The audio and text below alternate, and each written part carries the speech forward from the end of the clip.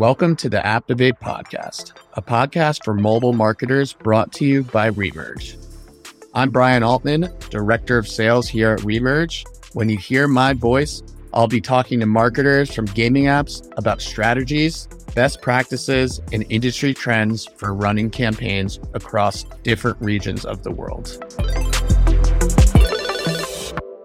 All right, so we're back for another episode of the Remerge Gaming spinoff, and we're here with Cordell Robin Coker from Carry1st, and he's a second-time veteran, I would say, to the Remerge Aptivate podcast. How's it going, Cordell? It's going really well. Great to be back. Cool. And in the theme of international marketing, Cordell's calling in from South Africa, Cape Town, right?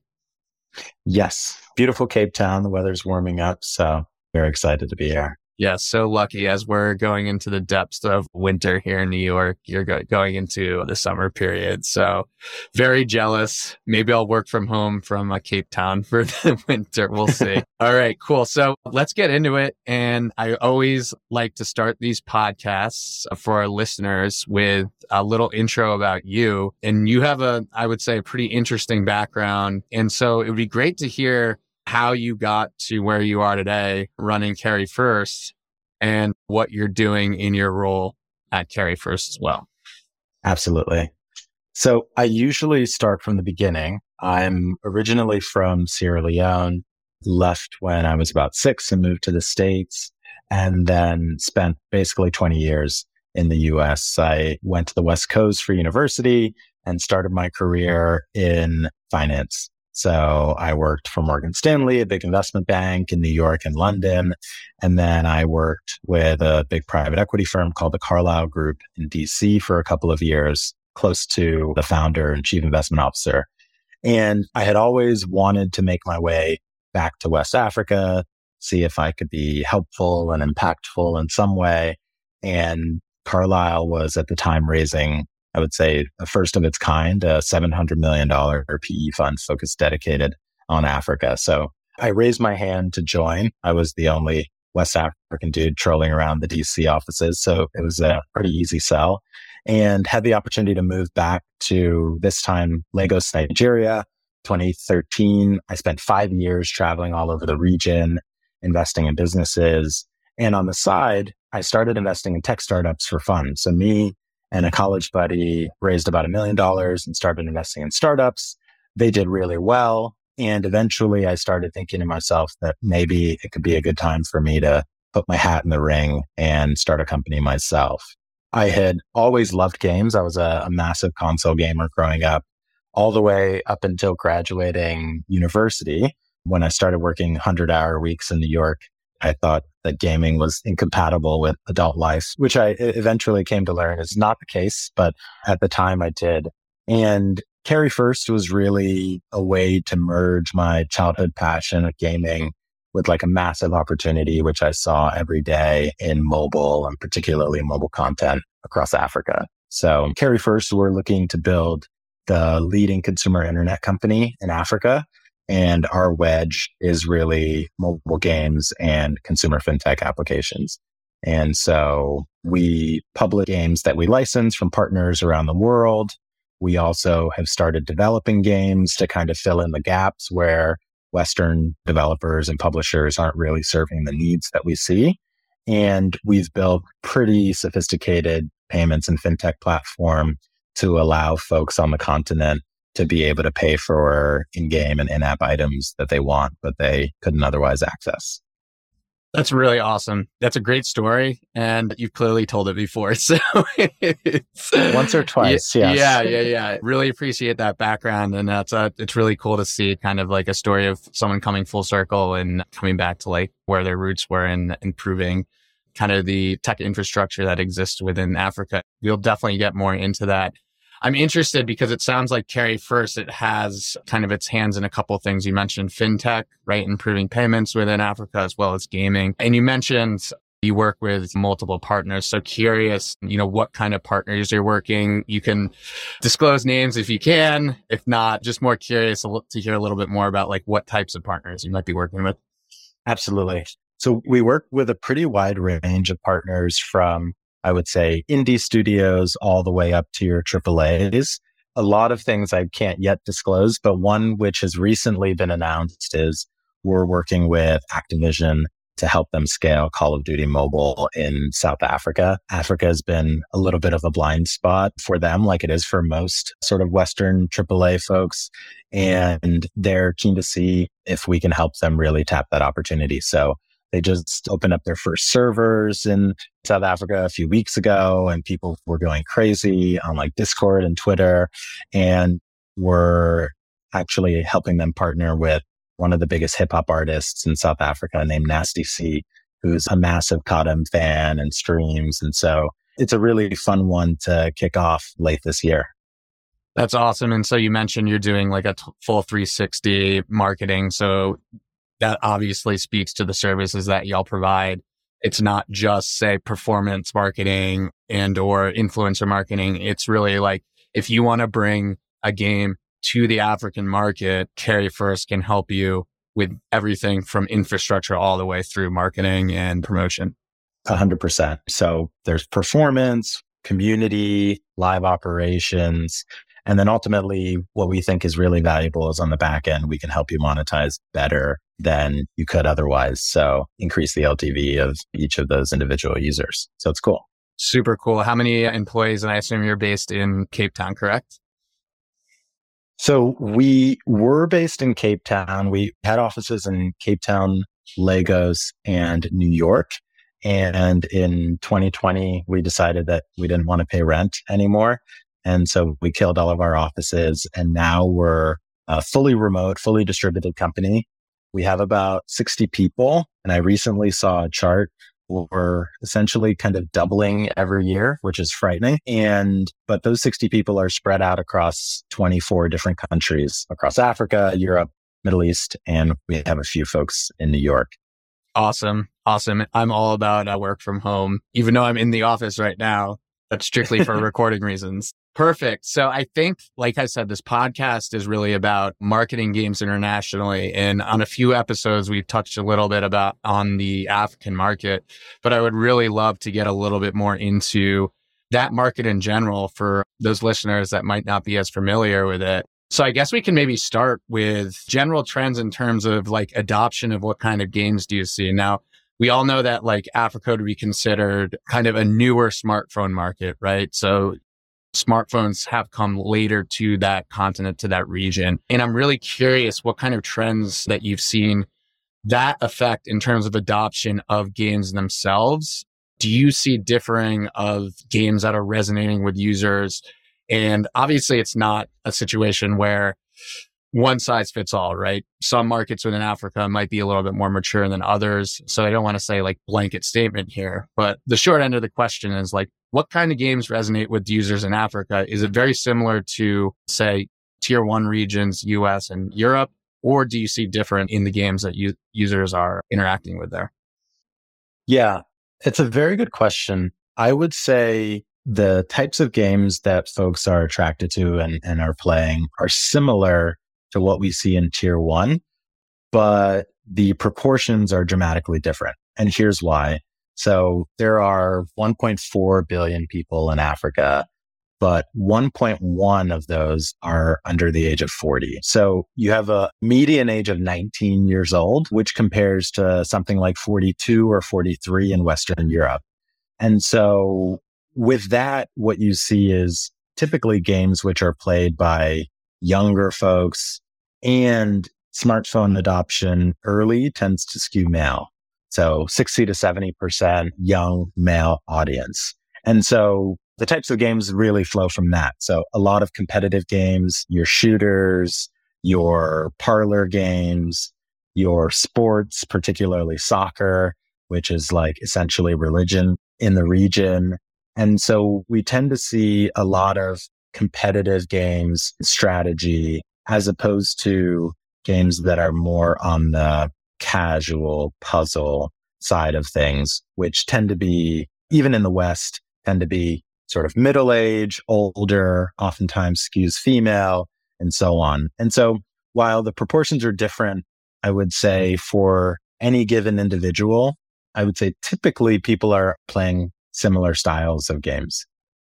Got it. And so how does that kind of determine what titles you're going to choose to support? Because I noticed that you're supporting obviously Call of Duty, but you're also supporting, I think I noticed some like trivia games, for example. So do you kind of run the gamut in terms of like what titles you choose to work with? Or are you kind of going for the lower hanging fruit, the titles that are going to skew more towards the majority or the larger audience within the region?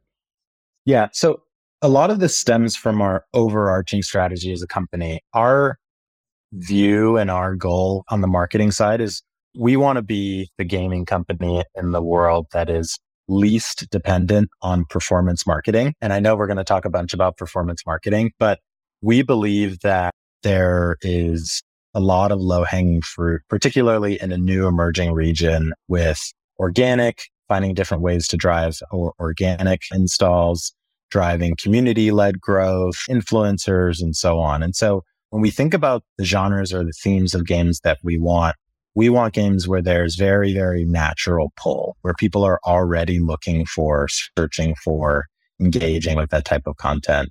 And so we do kind of, as they say, push them the way they lean.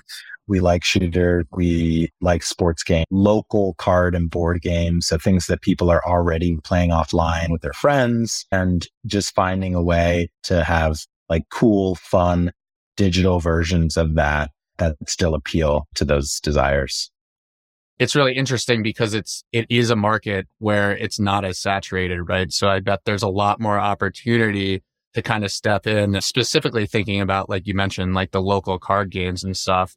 Do you have a team or a person that maybe goes and does research on like what card games are popular within specific regions and then finds opportunities there? It's a combination of things. We have a dedicated consumer insights person, and then we have a few folks on the BD side. And so they're doing tons and tons of desktop research and can tell you down to the T what people are engaging with. But the even more useful part is that our team is local. And so we have people on the ground in, I think, 7 or 8 different African countries that are on our publishing team. And so we can actually just ask people, what are you guys playing? What did you grow up playing? What are the nostalgic games? What are the trends? And obviously folks are really excited to share and to advocate for things which resonate with them and resonate with sort of their environment. So it's a combination of really top down, but also really knowing our markets intuitively. That's really cool. And it's like definitely, it sounds exciting to kind of participate in the evolution of a market where, like, if you were to put Africa on the spectrum and compare that to like the US and the US mobile market, what year would you say Africa's in currently? Dude, I would say maybe like just in the conversion from like Facebook games to free to play, maybe even a year earlier. The example that I give is I say Africa is essentially where Southeast Asia was like 6 or 7 years ago. We compare ourselves somewhat often to Garena in Southeast Asia. And part of that is business model, but even bigger is that our markets overlap like almost perfectly as far as like stage of development. And so while Africa is 54 countries, we tend to try and simplify a little bit. We focus on 8 countries. And in those 8 countries, there are about 550 million people. It's about 68% of the GDP of the region. And it looks like eerily similar down to like the million person and a few hundred million of GDP to Southeast Asia a few years ago. And so if you look at what's happened there and the explosion over the last 5 or 6 years, we think that we're due for that. And so we think the floor for Africa is probably Southeast Asia and the cap is like China, given the overall scale. Super interesting. And I would assume I could try and rail off those 8 countries, but I think it's like Nigeria, Egypt, South Africa, Kenya, maybe. Am I missing? You got 4. I got 4. That was good. The other ones are Ghana, Algeria, Morocco, and Tunisia. And so South Africa is your most mature market. it looks in many ways like Western European, particularly like a Southern European country. When you look at LTVs, when you look at the types of games that people are playing, the ages of people. So it's kind of our tier one market. And then you have some really big markets that have a lot of room to go from an infrastructure standpoint. But if you crack them, you have massive markets. So there are 200 million people in Nigeria. There are 100 million people in Egypt. And so those are places where if you can solve some of the challenges, particularly around payments, suddenly you've got a really, really big market. And then Francophone North Africa and Kenya are interesting ones just behaviorally. There's a legacy of PC gaming in North Africa, which is distinct from the rest. And so you have like legacy gamers. They're a little bit more mature. They play strategy games, MOBA, and things of that nature. So it gives you a lot more depth on like the mid-core side of things to really explore.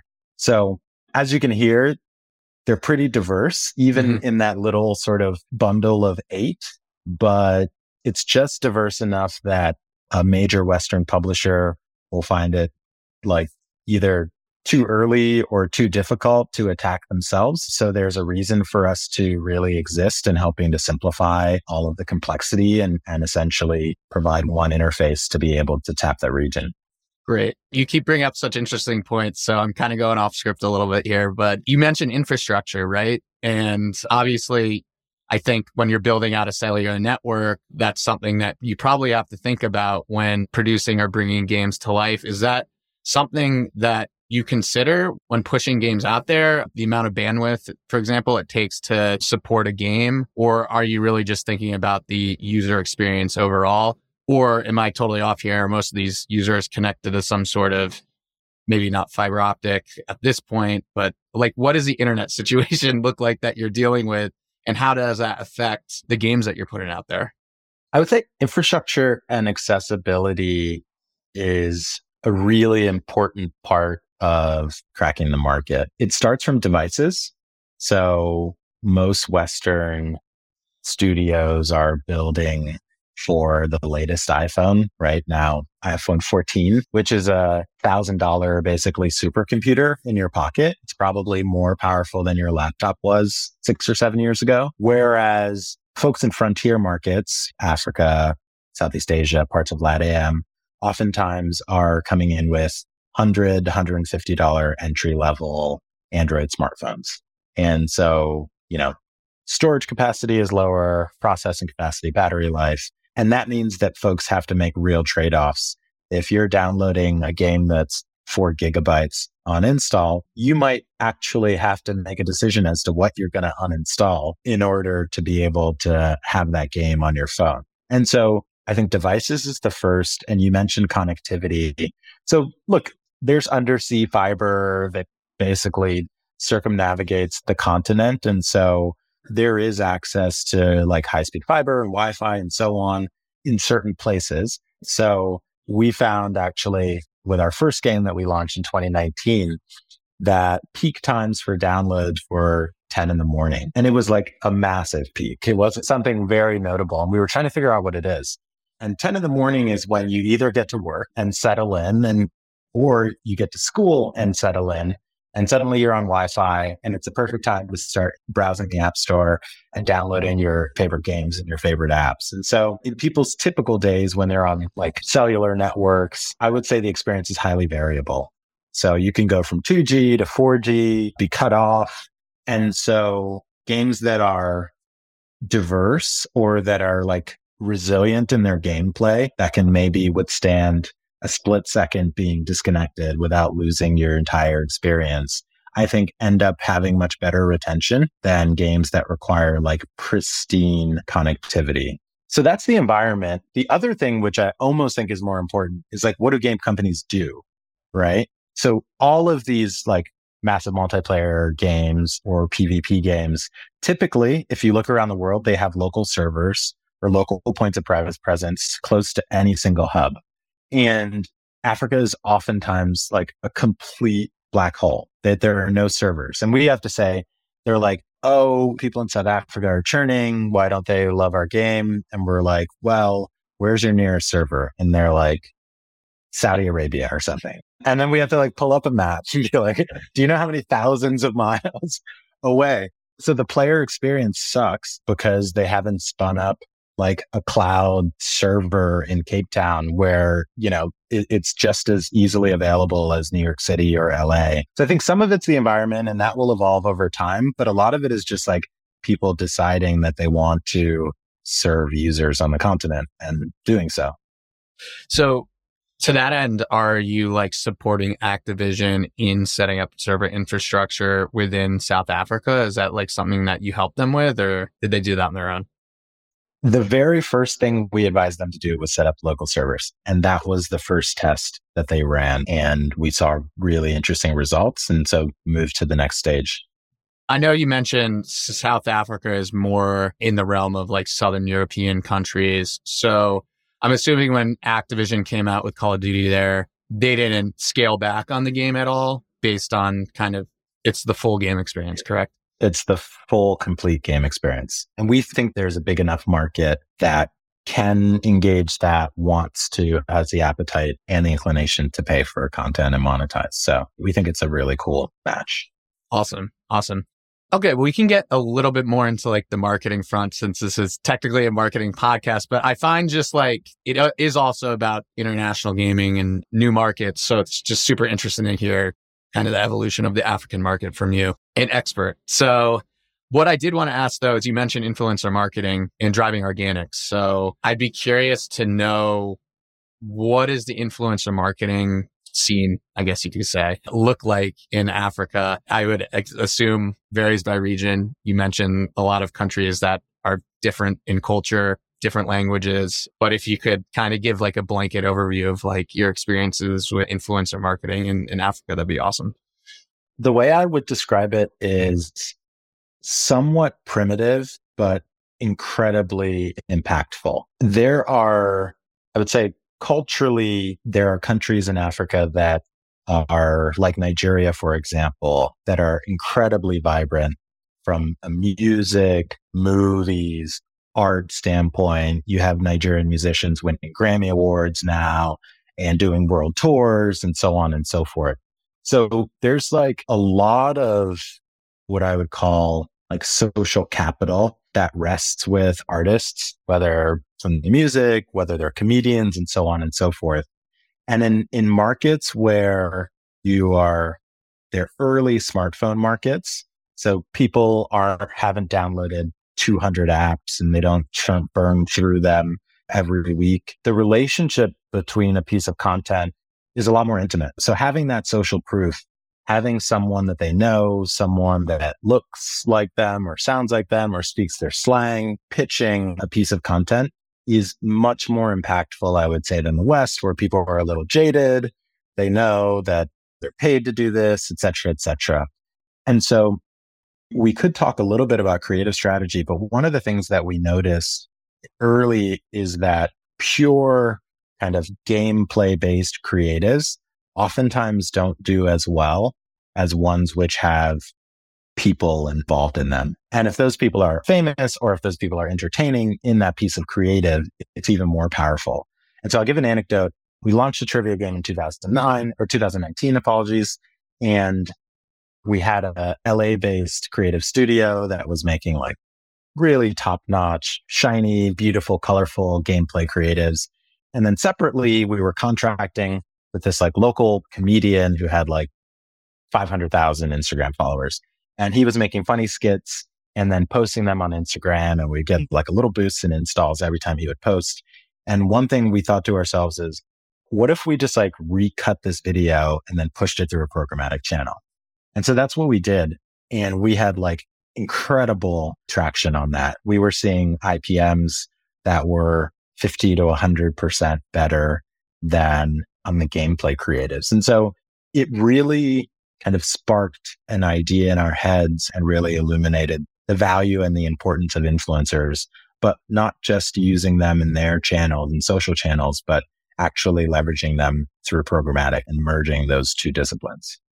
That's great. And I think it's really interesting because it kind of speaks to just the early market environment that you're dealing with, right? It's like you can't necessarily apply the same thought process to creatives featuring gameplay to an audience that maybe has never seen this game before or played this game before, right? So you need to have some sort of something else. And it sounds like you maybe hit on something with the influencer marketing there. You mentioned Nigeria, right? Have you done influencer campaigns in other markets that maybe differ slightly from Nigeria? You mentioned that's kind of like a vibrant environment with a lot of cultural equity that's been built up from movies and stuff. Have you kind of cracked the code in maybe some in countries that maybe just are a little more challenging when it comes to finding influencers?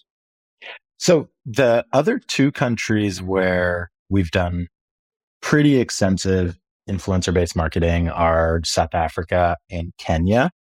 South Africa is also a dynamic market, but I would say in many ways, Nigeria culturally is kind of like the United States of Africa. I think if you go to a club in any city across the continent, you'll be hearing Nigerian music. And so South Africa is a little bit more developed and more mature of a media market. And so in that case, we didn't always necessarily work with influencers that were famous. We just created like really high quality and entertaining, like people-based content. And so that's a little bit different. The production quality has to be higher typically.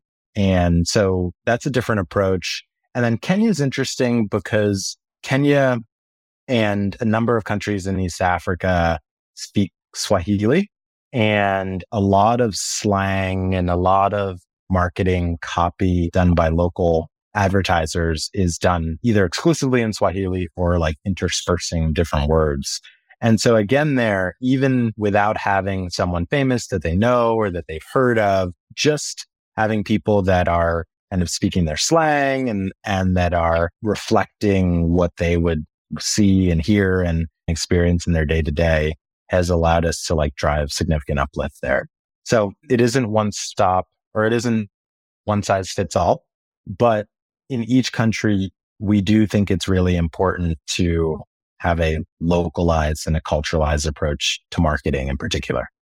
Awesome. I do want to ask a couple more questions and then we can wrap this thing up. But I did want to ask about payments. You mentioned payments as kind of a service that CarryFirst provides, payment solutions. What do you see being kind of like the challenges with payments and then the underlying solution there when it comes to the African region? And yeah, I'll let you go with that. The core challenge with payments is that very few people, like fewer than 10% of folks on the continent, have access to an internationally accepted credit card. And what that means is for any given piece of content, 9 out of 10 would-be payers are physically unable to monetize. No matter how badly they want to, they just can't. But digital payments are incredibly well adopted. In some countries, penetration is as high as the US or Western Europe. And like in Kenya, it's higher. They're just using different methods, right? They're using things like mobile money, like local bank transfer, locally denominated cards, agent networks. So you have this like proliferation and dispersion of payment methods, which vary by country. And it's really, really hard for any one publisher to say, I'm going to serve everyone. And so what we've done is we've built our own payments aggregation engine where we're integrated with over 20 different payment service providers. And we provide over 100 different methods in 6 of our top 8 countries. And we have a web top-up shop where folks can go online and they can purchase in-app or in-game content as well as a wide range of virtual goods. And so the solution for us is really aggregation and merging or bridging the payment methods which people have available and they're already using in their daily lives with international content that they want to consume and that they want to pay. So we kind of sit in between and bridge, and it helps the consumer and ultimately it helps studios and publishers as well. I'm going to bring up a buzzword and I hate doing this right now, but I'm going to do it. Do you see crypto coming in and playing a role in payments, in-game payments anytime soon in Africa, or is that something that's long on the horizon? It's actually a really, really good and topical question. So broadly speaking, I think crypto and Web3 will be more impactful in Africa than anywhere else in the world. And the reason is because there are legitimate day-to-day use cases for the majority of folks, whereas in the West, it tends to be, up until now, primarily a tool for speculation. On the continent, people are using crypto as a core store of value. In countries where you have like very volatile currencies and depreciation, being in a stable coin is a really, really valuable thing. International transfers are really complicated and expensive. And so being able to use crypto rails to make transfers to friends and family, to pay for goods is also really valuable.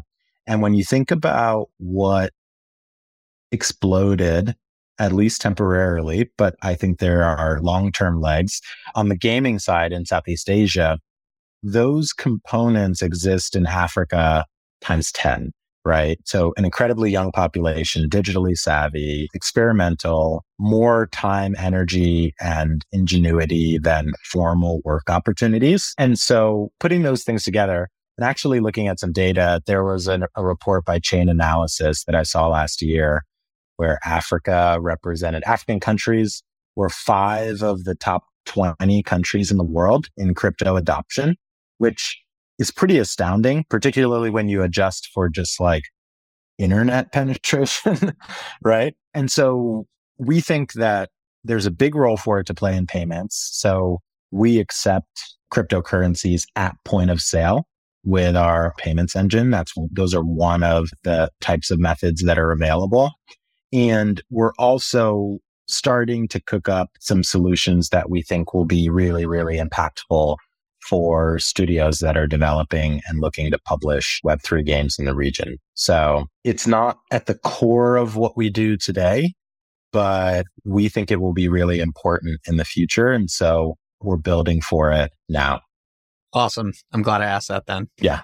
So this isn't really a question. We're going to leave it at this. It's more of maybe like a point, and I want to see what you think. But it seems like to me, the proliferation of mobile gaming in Africa really has this kind of like democratizing effect for games in general, right? I would assume like smartphones for a lot of families within Africa could potentially be the first kind of like computer-like device that they've owned. And a lot of these people have never owned consoles before, I'm sure too. Well, a lot have, I'm sure, or computers. So it seems like it's just like a really exciting thing for you to be able to just like bring gaming to like a whole slew of people. Like imagine somebody that's like never been able to play Call of Duty before, and now they can like play it on their phone. I would imagine that's like something that's really cool, really rewarding, and just wanted to kind of get your thoughts on that.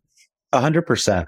Mobile fundamentally is like democratized gaming. And in the West, it's done it from like a gender standpoint, right? Where gaming, PC and console gaming were like aggressively and like incredibly male dominated. And mobile, you've seen the statistics, more than 50% of mobile players and payers are female. And so you've seen that is democratized gaming in the West across demographic lines. And in frontier markets, it's just fundamentally made it accessible to a bunch of folks who couldn't buy or wouldn't be inclined to buy $800 PS5 or a $3,000 gaming PC. And so suddenly it takes this thing, which is everyone needs to have, right? It's used for almost everything in daily life, even to a greater degree than you would see in the US, which might seem impossible, right? Given how often you probably find yourself staring at your phone screen, but it's actually true. It's more central to daily life in a place like Africa. Everyone either has one or will have one. And now suddenly games pop up here, and really great, like high quality games pop up. And it's an awesome medium to democratize gaming, access to gaming. And we think there are like a couple small steps beyond that will really level the playing field and cause the industry to explode in the region. And that's what we're trying to do. We're essentially trying to kind of play our part to help catalyze the growth that we see there. Awesome. Love it. Well, Cordell, thanks so much for joining. That was like a super interesting conversation. And we'll just wait and see what happens with Carry First, and we'll be following the rollout of Call of Duty in South Africa. Awesome. Thanks for having me once again. Really appreciate it. All right. Bye. Cheers. Thanks for taking a break with us and listening to our weekly episode of Aptivate by Remerge. If you enjoyed what you heard, leave us a 5-star review on iTunes and tell your friends about the podcast. The more people you tell, the further we can spread these awesome mobile marketing insights. See you next week.